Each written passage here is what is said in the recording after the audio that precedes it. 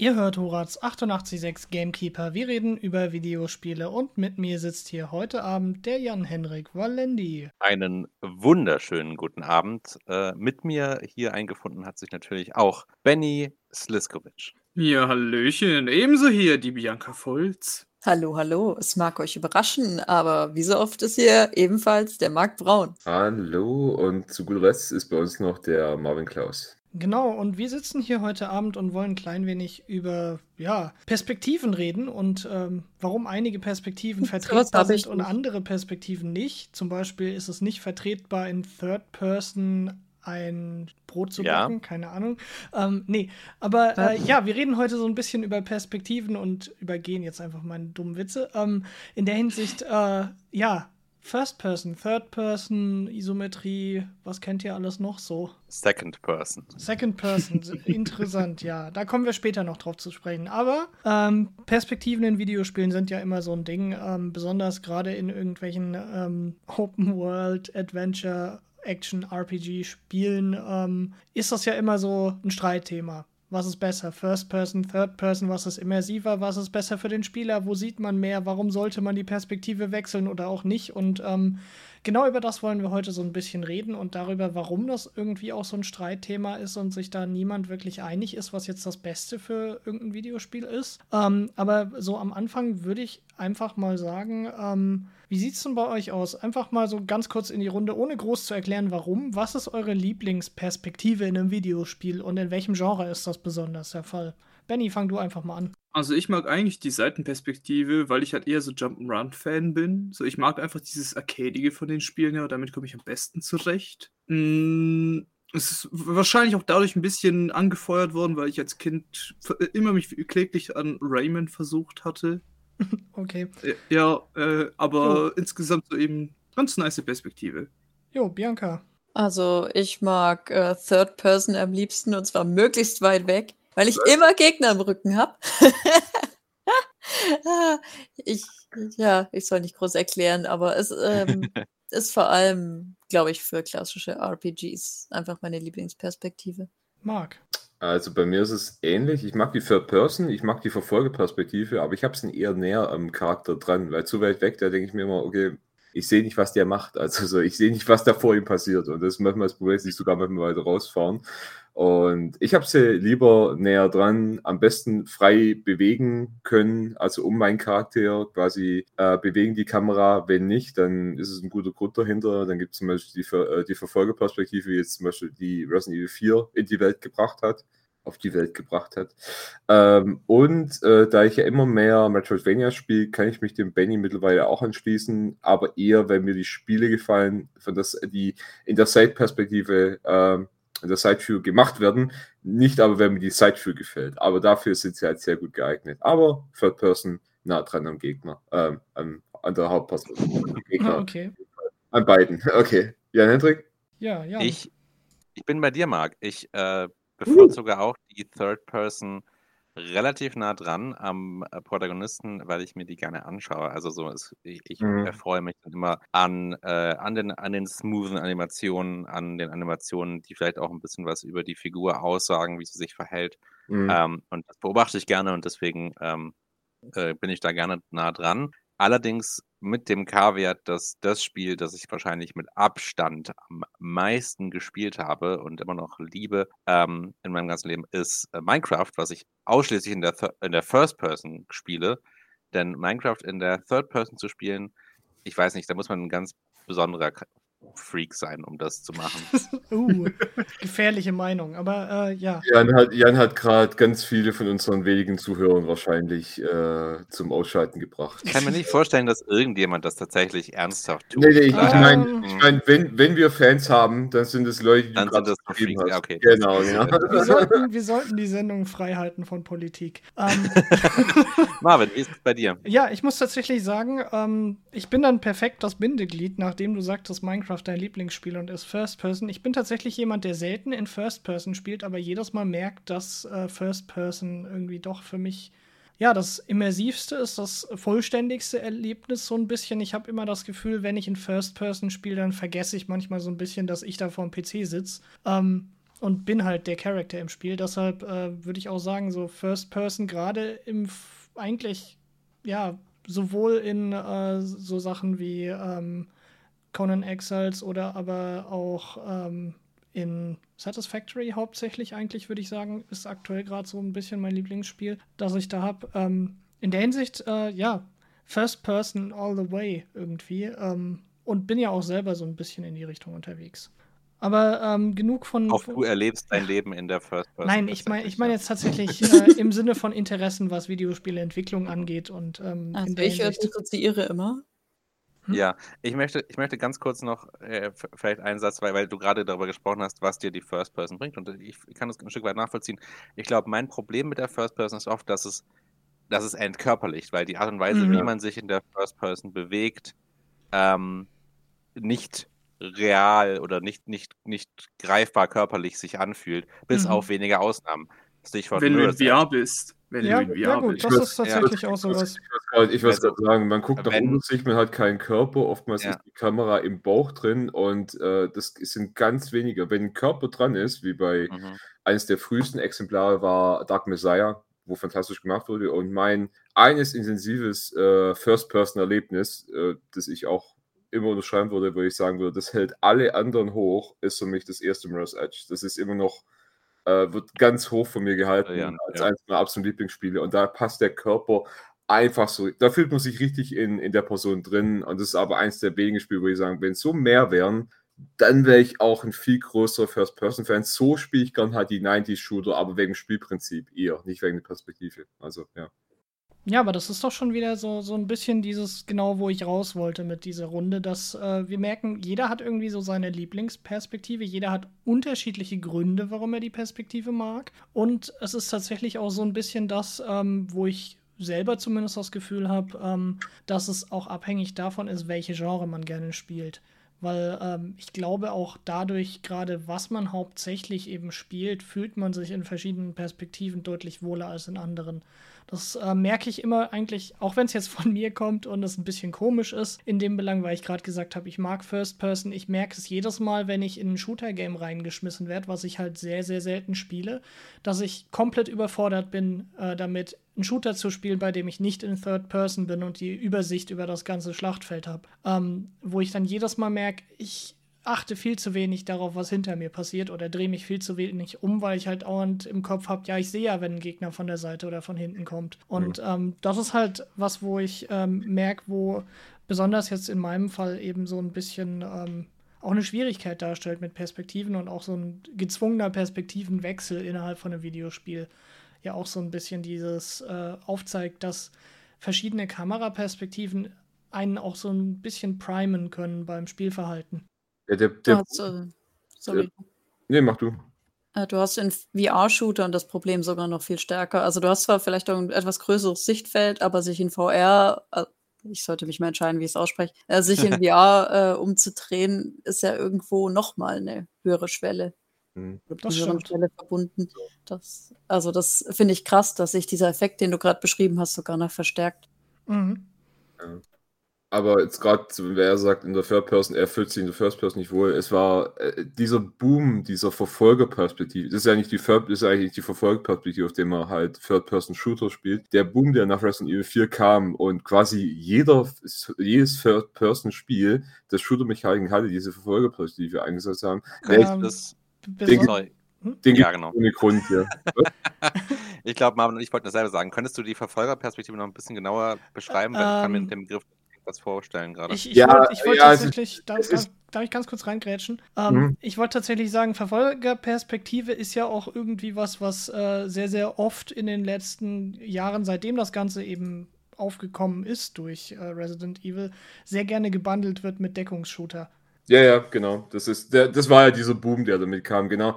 Verfolgerperspektive ist eine Third-Person-Perspektive, also du siehst ja aus der Third-Person, zumeist aber halt wirklich von hinten ist die Kamera ziemlich nah an deinen Charakter rangepappt, damit das Schießen und das Zielen dann erleichtert wird, damit der Weg da halt niedriger wird.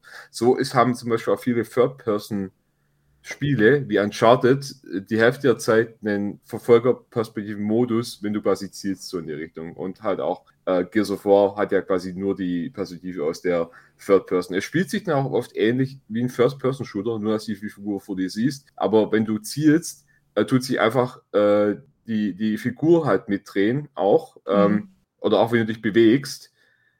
Du hast ja immer den Rücken, oder meist den Rücken. Okay. Also es ist effektiv Also, so ein bisschen der Unterschied zwischen einem Sniper-Elite, weil du das gespielt hast, Jan, nenne ich das jetzt einfach mal, und einem beliebigen MMO, wo du die Kamera quasi zentral hinterm Charakter einmal hast, wo der Charakter immer in der Mitte vom Bildschirm ist und du beliebig raus und reinzoomen kannst und halt effektiv den Charakter als Charakter auf dem Bildschirm steuerst, oder eben einmal, wo deine Kamera eher so auf deiner Schulter sitzt und du quasi über deinen Arm gucken kannst und auf die Waffe und die Waffe eher zentral ist als der Charakter. ich glaube, wenn man einen genauen Unterschied machen will, dann kann man einfach sagen, wenn du die Kamera drehst und du drehst die um deinen Charakter an, deine Spielfigur bleibt stehen, wie sie ist, dann ist es eigentlich eine Third Person.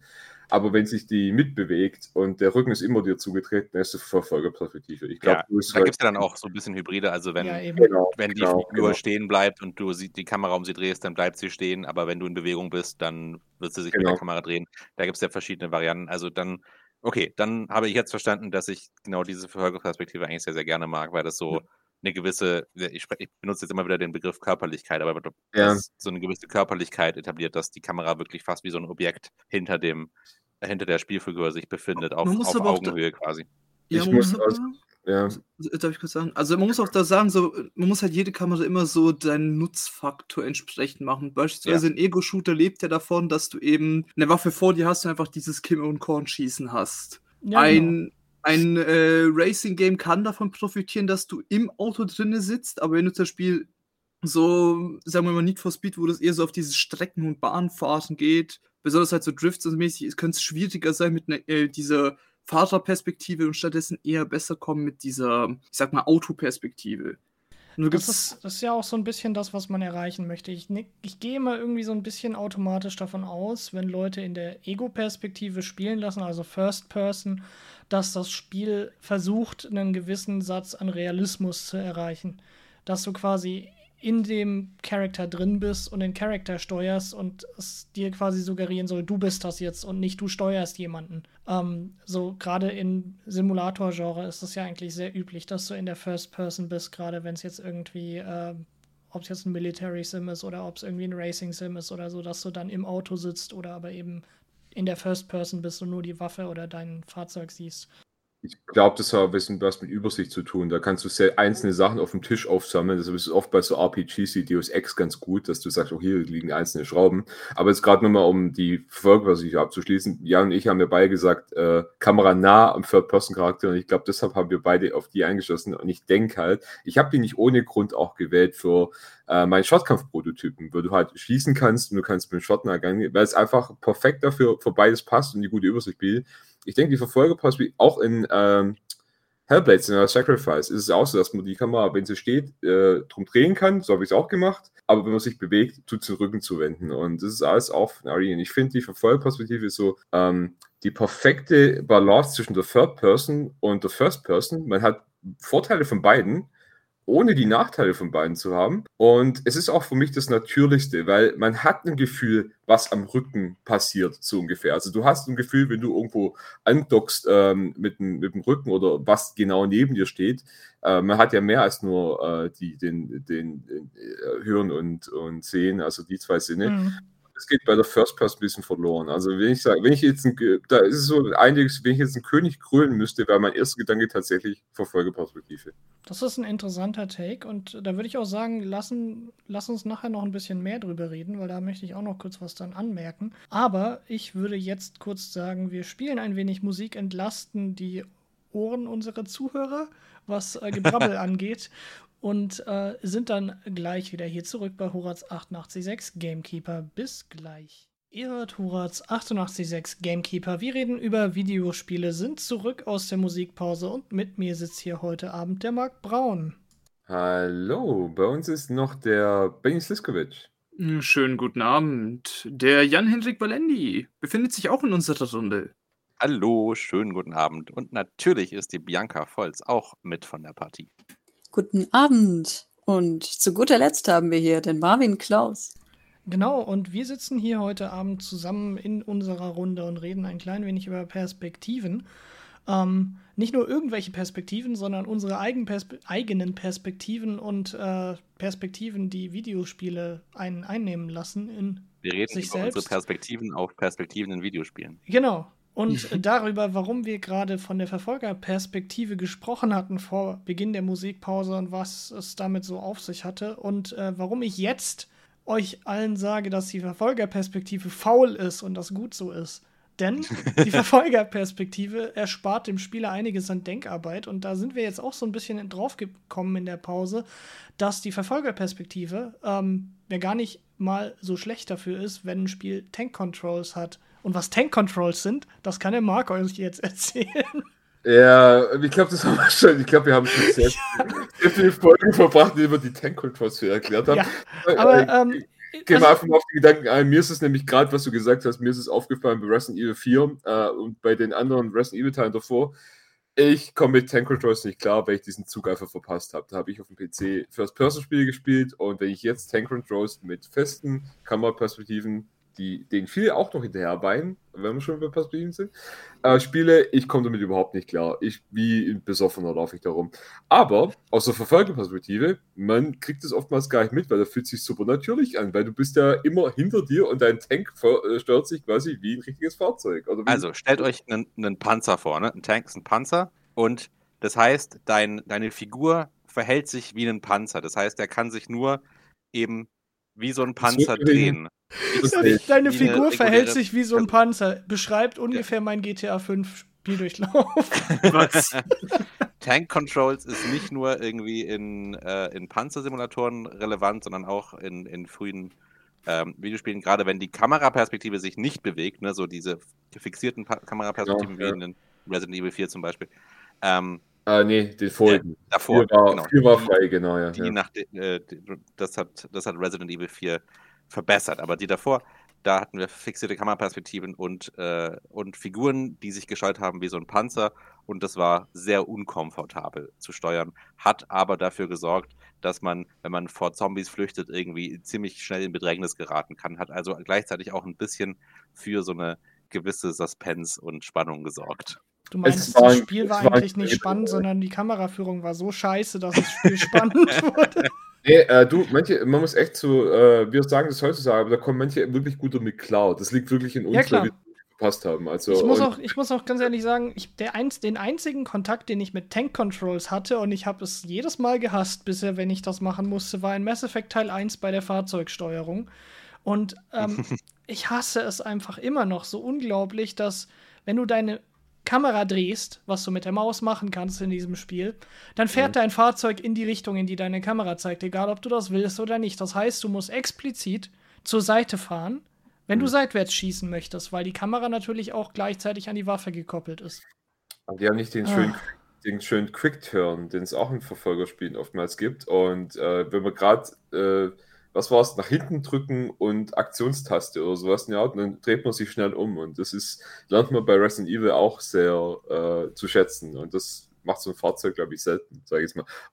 Das stimmt. Außer man befindet sich im Weltraum und macht einen Flip and Burn, aber das gibt es zu selten leider. Also. Du meinst wie heißt das, Immelmann? Sure. Keine Ahnung.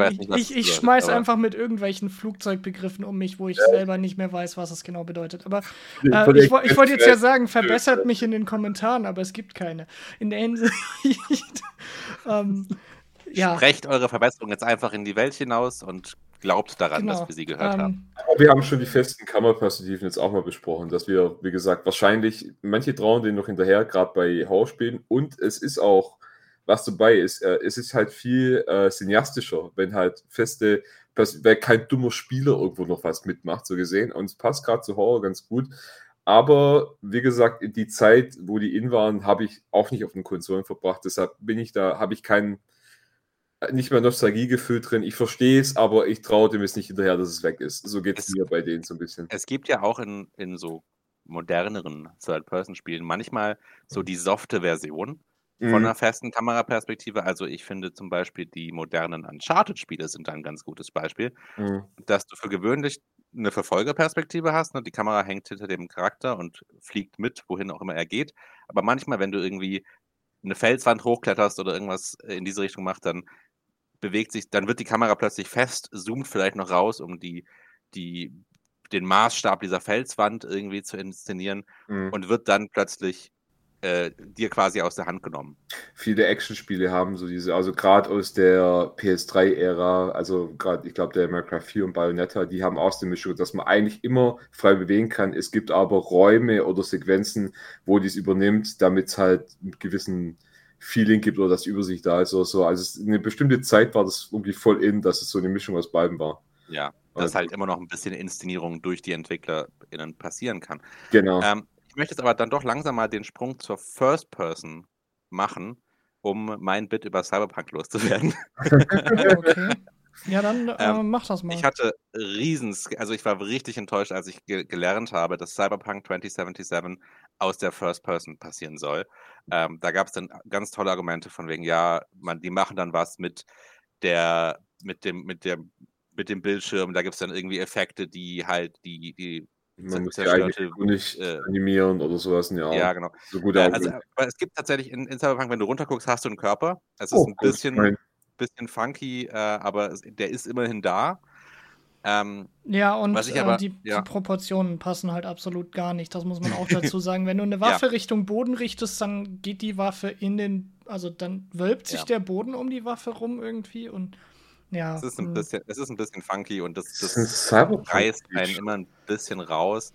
Aber so insgesamt haben sie dann doch relativ viel mit dieser First Person gemacht. Also so die Art und Weise, wie die Waffen inszeniert sind, ist echt cool und irgendwie unique. Und du hast dann schon mal gelegentlich was mit so einer Einschränkung deiner eigenen Perspektive oder dass halt diese Halluzination von Keanu Reeves da immer wieder durchs Bild läuft und so.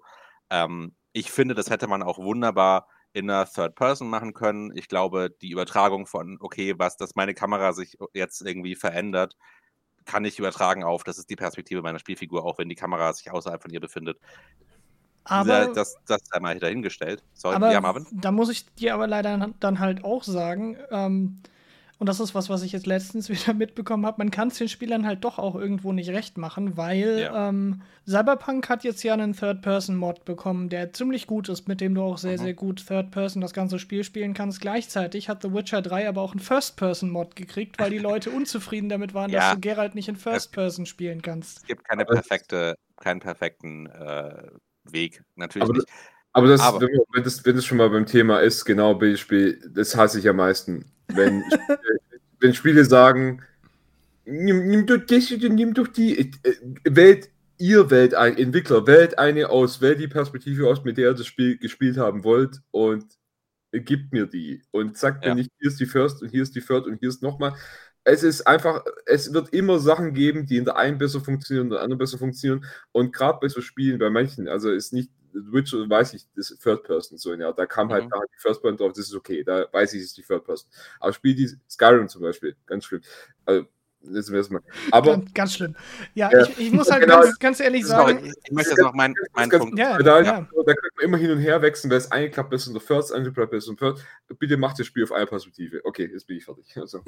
Okay. Ich möchte noch ganz kurz Sorry, Marvin. Alle ganz kurz und alle haben ihre Meinung. 2 Sätze noch.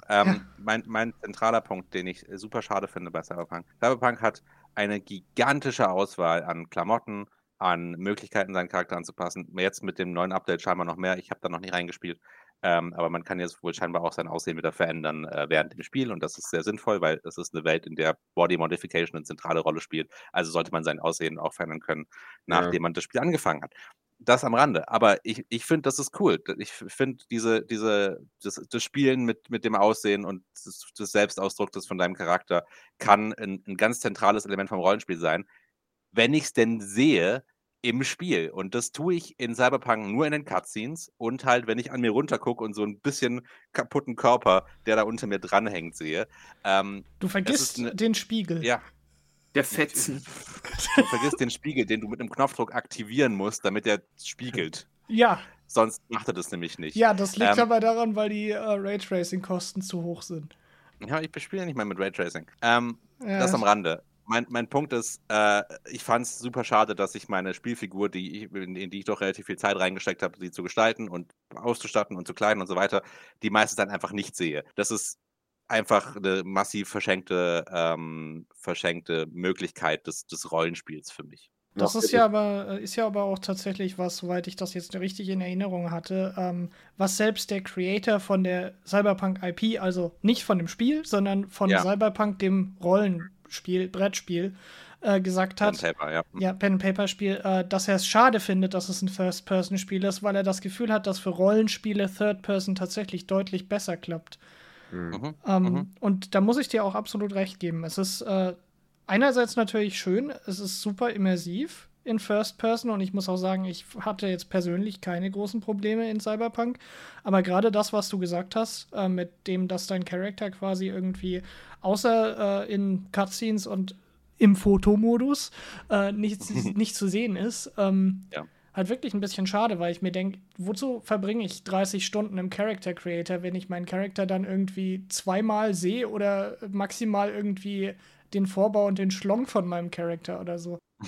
Aber ich denke mal auch mal das haben wir auch schon mal gemeint, aus der First Person in Zwischensequenzen rausgehen und die Third, das finde ich ganz schlimm, also, weil es ist so eine Entkörperung. Aber er hat es ja gerade schon erwähnt, in dem Body Modification kann man in diesem Szenario wirklich erklären und so könnte man zum Beispiel auch eine Third Person lass so eine kleine Kugel, so eine fliegende Kamera los, die so kleine Thrusters hat und dann sind deine Augen quasi in die verwickelt. Dann siehst du die Welt aus der Perspektive. Ich meine, es wäre ja schon mal lustig, wenn du einfach so Bild im Bild hast, wo du dich selbst in Third Person im Bild siehst und gleichzeitig in First Person.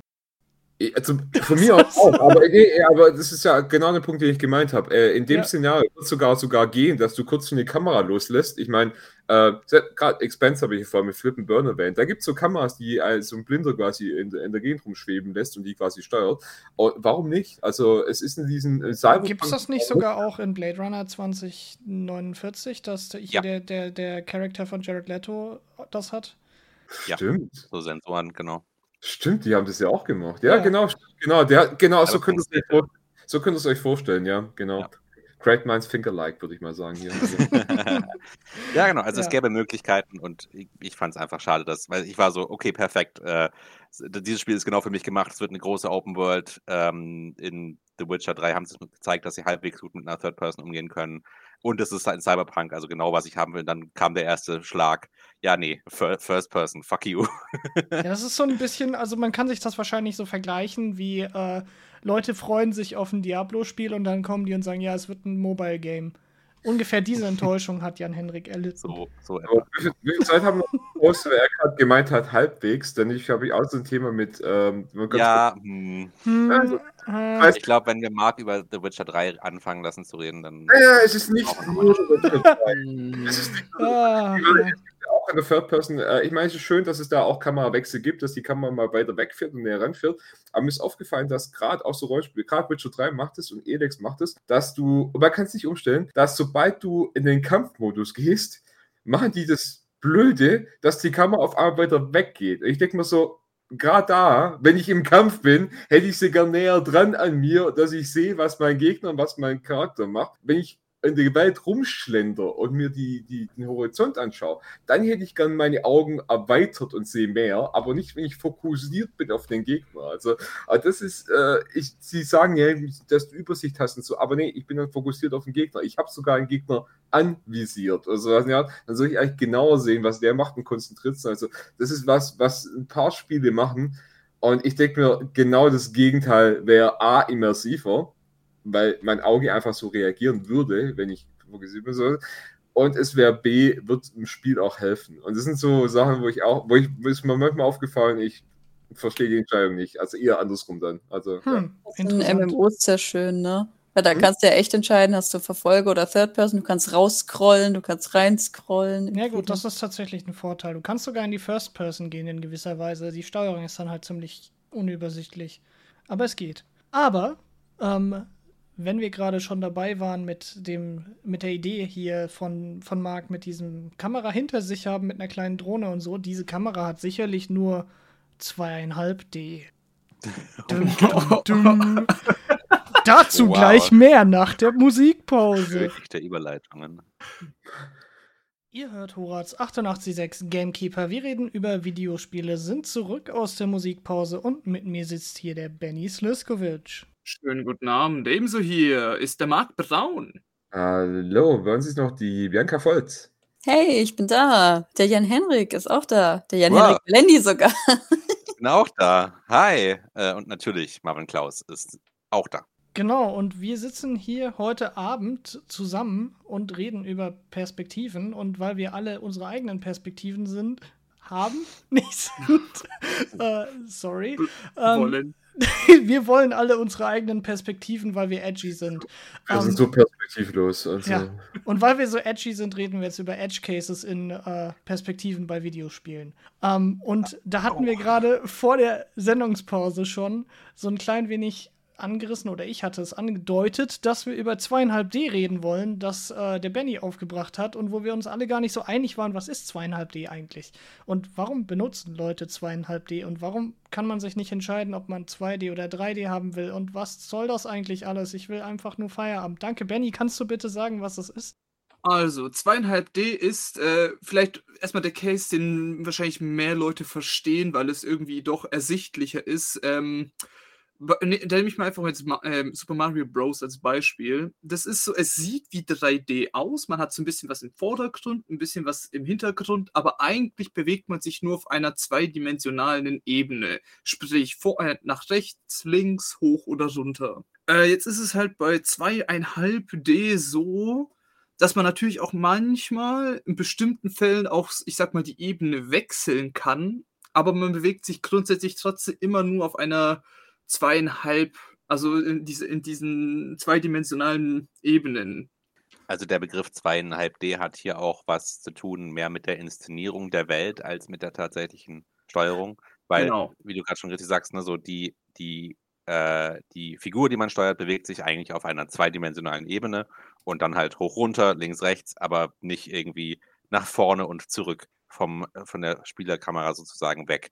Aber die Welt, durch die sie sich bewegt, sieht dreidimensional aus. Ich finde auch ein sehr, sehr schönes Beispiel dafür ist Inside, der sich ja sehr, also das ist so ein 2,5D atmosphärischer Plattformer, der sich auch sehr so auf diese Inszenierung dieser Welt fokussiert, die halt dreidimensional ist. Viele moderne Fighting Games sind ja auch in die Richtung. Ab Street Fighter 4 war die Welt also die Charaktere waren aus Polygone, 3D-Polygone oder 3D-Modelle eher gesagt, aber das Spielprinzip war eben noch von der 2D-Plane. Die neuen Spiele von den NetherRealms, also Mortal Kombat und so weiter, gehen auch in die Richtung.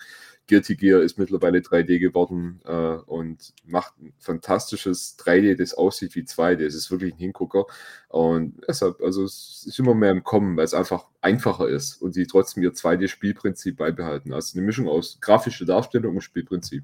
Genau. Und für mich zum Beispiel, was auch noch so mein Personal Favorite, früher und eigentlich mittlerweile immer noch, ist es so Little Big Planet, wo du einfach noch so ein bisschen diesen kreativen Part dabei hattest. Ja. Aber es war halt auch immer nur 2D. Und der etwas kompliziertere Cousin, sage ich mal, davon sind sowohl Doom als auch Duke Nukem-Spiele. Das ist kein 3D, meine lieben Leute. Nein, es ist 2,5D. Du meinst damit die ersten. Die ganz frühen. Ja, nicht die neuen. Nein, nicht die neuen. Die alten. Die andere Bezeichnung, die auch logischerweise auch 2,5D heißt. Also das haben wir auch gerade raus, dass wir mit beiden recht hatten. Ja, aber die Technologie, die da mitspielt, ist, ich hab's mal versucht zu verstehen, ich habe mir Videos dazu angeschaut, ich bin zu dem Schluss gekommen, es fühlt sich wie 3D an, es spielt sich so ein bisschen wie 3D, okay, ja, man hat halt so, der Raum selber ist immer nur in 2D gezeichnet, also irgendwie genau das Gegenteil, so, es sieht aus wie 2D, aber es spielt sich in 3D, irgendwie so. Deswegen irgendwie gefühlt auch so 2,5D. Aber also das erste Doom zum Beispiel, ne, hat so getan, als wäre es 3D. Man bewegt sich durch einen dreidimensionalen Raum. Dieser Raum wird aber nicht tatsächlich simuliert in irgendeiner Form von 3D-Engine, weil das ging damals noch nicht. Gab es nicht sowas. Also haben sie quasi das irgendwie zweidimensional gerendert. Das ist total magisch und man sollte sich YouTube-Videos dazu angucken. Ja, also ich glaube, das würde jetzt den Rahmen sprengen, das zu versuchen zu erklären. Es gibt auch viele Dokus drüber und das ist wirklich Ja. für die damalige Zeit, das ist so ein Mindbend und einfach nur genial. Also man sollte ist das Ja. wirklich würdigen und da mal eine Doku drüber angucken. Das stimmt. Ja, also da muss man schon einen Hut davor abziehen. Aber auf jeden Fall, das sind so die Spiele, die dann so in den früheren Zeiten so den Weg für 3D gebahnt haben. Und es heutzutage eigentlich immer noch tun, für wiederum gegenläufig halt für den Plattformer. Weil irgendwie mittlerweile hat sich 3D so hart abgehoben, dass irgendwie für 2D kaum noch Liebe da war. Zumindest eine ganz lange Zeit. Wir sollten noch ganz kurz ein bisschen tatsächlich über 2D sprechen. Genau. Die Zeit neigt sich dem Ende zu, von daher würde ich da ganz kurz ein bisschen durchrushen. Die eine Sache, die wir jetzt gerade schon im Kontext von 2,5D und Plattformern angesprochen haben, ist einfach der 2D-Plattformer. Also wir gucken von der Seite auf eine zweidimensionale Welt, durch die sich eine Figur hindurch bewegt. Es gibt aber natürlich auch noch die Variante von einem 2D-Spiel, die von oben auf eine Welt draufschaut. Und man denke zum Beispiel an die ersten Legend of Zelda-Teile. Top-Down-Spiele, also genau. Top-Down, 2D, ja. Prince of Persia als Beispiel, der erste Rayman-Teil. Das wären jetzt wieder die. Genau. Oder die alten Mega Man-Teile. Metroid. Was Also- ich mich gerade frage, in welches Genre fallen Spiele wie jetzt zum Beispiel Subway Surfer, Temple Run und so weiter, wo du quasi immer nur in eine Richtung rennst, die Kamera nicht ändern kannst von der Perspektive, aber das Ganze trotzdem eine 3D-Welt ist. Das sind ist eine gute Rail-Shooter, aber Frage. ohne Shooter. Ja, Ja, ich glaube, es ist schon Rail gehen irgendwie- am nächsten ran. Also, Ja, so. aber welche Perspektive haben Rail-Shooter? Rail-Plattformer. Rail Tja, aber- liebe Zuschauer, schreibt uns das in die Kommentare. In einem Moment, wir haben keine Kommentare. Sagt es einfach, wir hören das, ganz bestimmt. Genau. wir wissen, glaube ich, keine Schreibt Kommentare. uns einen Hasskommentar auf Facebook, da gibt es. Schreibt einen Zettel und heftet ihn an das Horaz-Studio. Das ist die beste Option, dann wissen wir, dass es euch gibt.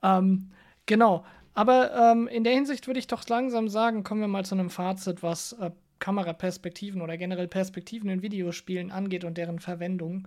Zumindest Hier ist mein so Fazit. ein lokales Fazit. Ja, Jan, was ist dein Fazit? Third-Person, Verfolgerperspektive, beste. Ja, also wir auch sagen, Das habe ich jetzt mal nicht gehört. Perspektive ist immer noch die Königin unter den Perspektiven, aber ansonsten würde ich sagen, für jeden Topf ein Deckel.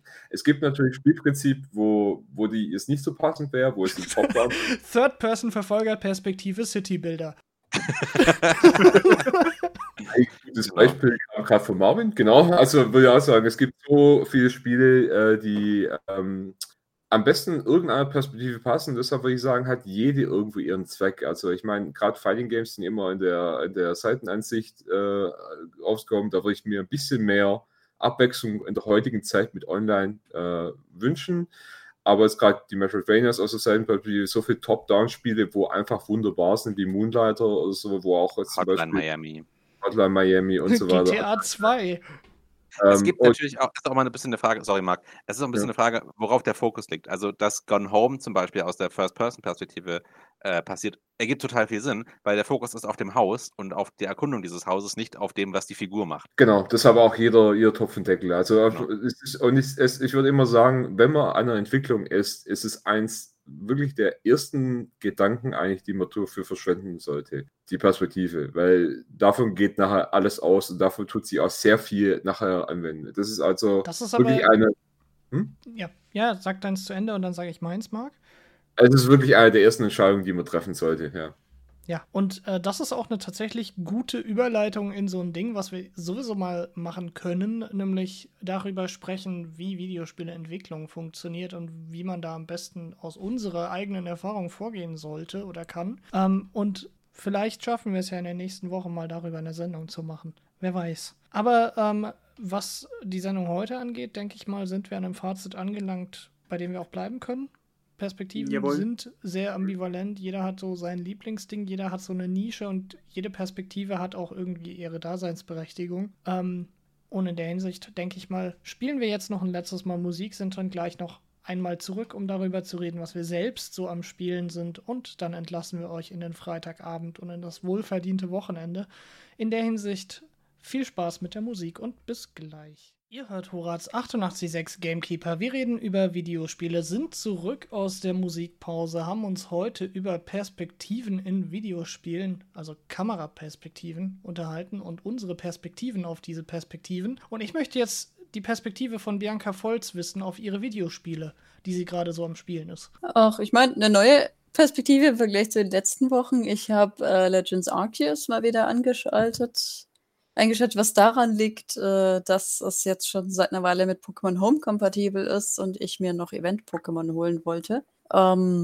Und ein kleines bisschen Minecraft auf einem RAM-Server, den wir jetzt haben, habe ich gespielt und ein Kürbisfeld gebaut. Ja, es lief eher friedlich ab, aber immerhin konnte ich mal überhaupt irgendwas spielen. Das ist, gerade wenn man wieder Überstunden arbeitet, doch mal was sehr Schönes. Außerdem würde mich interessieren, was der Jan Henryk Walendy so gespielt hat.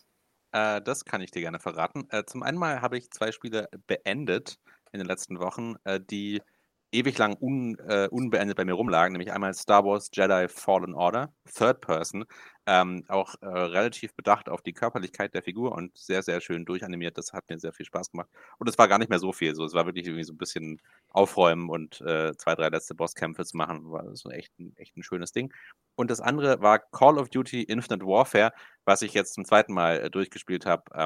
Das hat eine First Person, macht davon auch ganz guten Gebrauch. Es ist so sehr, sehr schöne, so Industrial Sci-Fi von der Ästhetik her, macht ganz gut Spaß. Ansonsten habe ich ein bisschen Darksiders Genesis gespielt, was wiederum ISO-Perspektive ist. Und dafür erstaunlich gut funktioniert. Ist eigentlich nicht so meins, diese Perspektive, aber die benutzen das ganz gut. Ansonsten, ja, GTA Online natürlich ist so der Klassiker, ein bisschen Minecraft. Ich habe aber auch noch Sable angefangen, was sehr, sehr schön ist. So ein bisschen so Exploration, sehr, sehr eigenwillige Grafik, aber wunderschön. Und ein bisschen Outriders, was eine Koop, aber hauptsächlich eigentlich Singleplayer-Erfahrung ist, die sich aber anfühlt, als wäre es ein Multiplayer-Game. Sehr weird, aber macht erstaunlich viel Spaß. Jan, zähl lieber die Spiele, auf die du nicht gespielt hast. Ja, ich habe irgendwie viel angefangen. Jan Henryk hat einfach sehr, sehr viel Zeit. Ja. Nee, ich muss eine Hausarbeit schreiben. Aber ich drücke mich. Ah, das kenne ich. Ja. Aber davon nachher mehr. Wie ist es bei dir, Marc Braun? Ich habe es gerade mal nachgeguckt. Ich habe ein paar Spiele, ich habe mal bei Epic wieder ein paar reingeguckt. Das war unter anderem Enter the Gungeon. Das wirklich nicht schlecht ist. Es ist auch Top-Down-Spiel von Dingen. Es ist so ein Twin-Stick-Shooter. Ich würde nur, es hat coole Sachen, dass deine Gegner wie die Kugeln aussehen, was sie abfeuern. Zum Beispiel, wenn es so ein Shotgun-Shell ist, dann feuerst du ein Preisding. Also es hat mal interessante Ideen. Dann habe ich, was habe ich noch gespielt? Da gab es dann noch ein Spiel, das ich da angefangen habe. Wer mag ich habe auch noch Geogesser gespielt. First Person. Ja, okay, das war gehört. Und dann habe ich noch, ganz ungewöhnlich für mich, ich habe Street Fighter 4 tatsächlich gespielt. Das ist eine einzige Reihe, die ich jetzt nie großartig angefangen habe von den Fighting Games, oder eine große Reihe. Ein Kumpel von mir wollte es überraschend anfangen. Wir haben davor Streets of Rage 4 gespielt. Das mache ich auch. Wir spielen nur viele Spiele, die mit Street anfangen und mit 4 enden. Muss man drauf achten so ein bisschen. Das ist ein Muster. Und es hat eigentlich sehr unglaublich Spaß gemacht, weil wir beide gar nicht so fokussiert auf das Ding waren. Und jetzt ist es ganz interessant. Also Street Fighter 4 nach Street of Rage 4, das ich auch vor kurzem beendet habe. Das ist das, was ich diese Woche so gespielt habe. Benni, was geht bei dir so ab? Also erstmal möchte ich anmerken, Enter the Gungeon, 2,5D. B, ich habe Elden Ring gespielt und was mich auch hauptsächlich dazu gebracht hat, dieses Thema vorzuschlagen, ist die Unfähigkeit von From Software, eine gescheite Kameraperspektive zu finden. Was? Für riesige Gegner. Ich möchte euch das kurz mal ausmalen, ja? Ihr habt diesen gigantischen Drachen über euch, schlägt den gerade so ein bisschen, währenddessen will er gerade irgendwie seinen Angriff auf dich starten. Du hockst da unten und siehst nicht, was dein Gegner macht, weil entweder hast du die Option, du siehst, was der Gegner tut, aber du siehst nicht, was du selber tust, oder du siehst, was du tust, aber du siehst nicht, was der Gegner tut. Ja, wenn du Wähle weise. Wenn du auf sie den Bauch sehen vom nicht, Gegner was sie schaust. tun. Ja. Und das ist halt diese Sache, was mich einfach so zu Weißglut teilweise gebracht hat, weil man da einfach so nutzlos stirbt bei solchen Situationen. Und dann gibt man einfach nur den Entwicklern Schuld, weil man sagt so, ihr Schweine habt mal wieder einfach nur Müll gebaut. Ja, sorry, aber ist Benni, watch your profanity. My profanity filter is off. What you gonna do? Marvin, was hast du gespielt? Ja, ich habe tatsächlich die letzte Woche über erstaunlicherweise gar nicht so viel gespielt. Andererseits dafür irgendwie sehr viel, wenn man die zeitlichen Sachen anschaut. Denn ich habe so ziemlich die letzten 5 Tage nebenbei immer wieder Cookie-Clicker aufgemacht und da reingeschaut und Sachen verbessert. Also in der Hinsicht sehr viel Zeit mit einem Idle-Game verbracht, das eigentlich auch schon recht alt ist. Ich glaube, Cookie Clicker kam 2013 oder so raus. In der Hinsicht, ja, das hauptsächlich. Ansonsten habe ich zusammen mit Bianca ein bisschen Minecraft gespielt und ich habe mir letzte Woche am Wochenende ein klein wenig die Open Beta von PC Building Simulator 2 auf Epic angeschaut. Es ist doch echt deutlich verbessert worden, das Spiel. Es gibt deutlich mehr Features und ich bin gespannt, in welche Richtung es geht. Allerdings haben sie halt immer noch so ein paar Dinge drin, die mich ein bisschen aufregen, wie dass man nicht die Kabelführung selber auswählen kann oder dass irgendwelche Teile durcheinander klippen oder man teilweise einfach die Seitenpanels abschraubt, anstelle sie aufzuklappen, wenn sie ein Scharnier haben. Mann, Leute, lernt doch endlich mal, wie PCs funktionieren, wenn ihr schon PC-Building Simulator macht. Aber ja, es ist auf jeden Fall... Am PC machen sie das auch noch. Also, ja. Aber es ist auf jeden Fall ein deutlicher Schritt in die richtige Richtung zum ersten Spiel. Das erste Spiel ist jetzt ja auch schon seit 2017 oder so draußen. In der Hinsicht hat sich da einiges getan und es ist natürlich sehr ressourcenhungrig, denn sie nutzen Raytracing sehr exzessiv, würde ich jetzt mal sagen. In der Hinsicht knechtet es meinen PC auch schon ganz gut. Mit der Beta war es zumindest der Fall. Aber ansonsten war das auch schon so ziemlich alles, was ich die Woche über gemacht habe im Belang zu Videospielen. Und in der Hinsicht würde ich dann auch sagen, war es das von uns heute mit der Sendung. Wenn ihr wollt, könnt ihr uns auf Soundcloud nachhören. Ansonsten sind wir die nächste Woche wieder da am Freitagabend 18 Uhr hier im Horaz und berieseln euch ein klein wenig wieder mit irgendeinem Videospiele-Thema. In der Hinsicht wünschen wir euch jetzt aber einen schönen Abend, ein schönes Wochenende, ja, ein schönes, wohlverdientes Wochenende und viel Erfolg in der Prüfungs-Lernphase, Abschlussphase des Semesters. Und in der Hinsicht hören wir uns dann einfach nächste Woche. Bis dahin, auf Wiederhören. Bye. Tschüss. Ciao. Horaz 88.6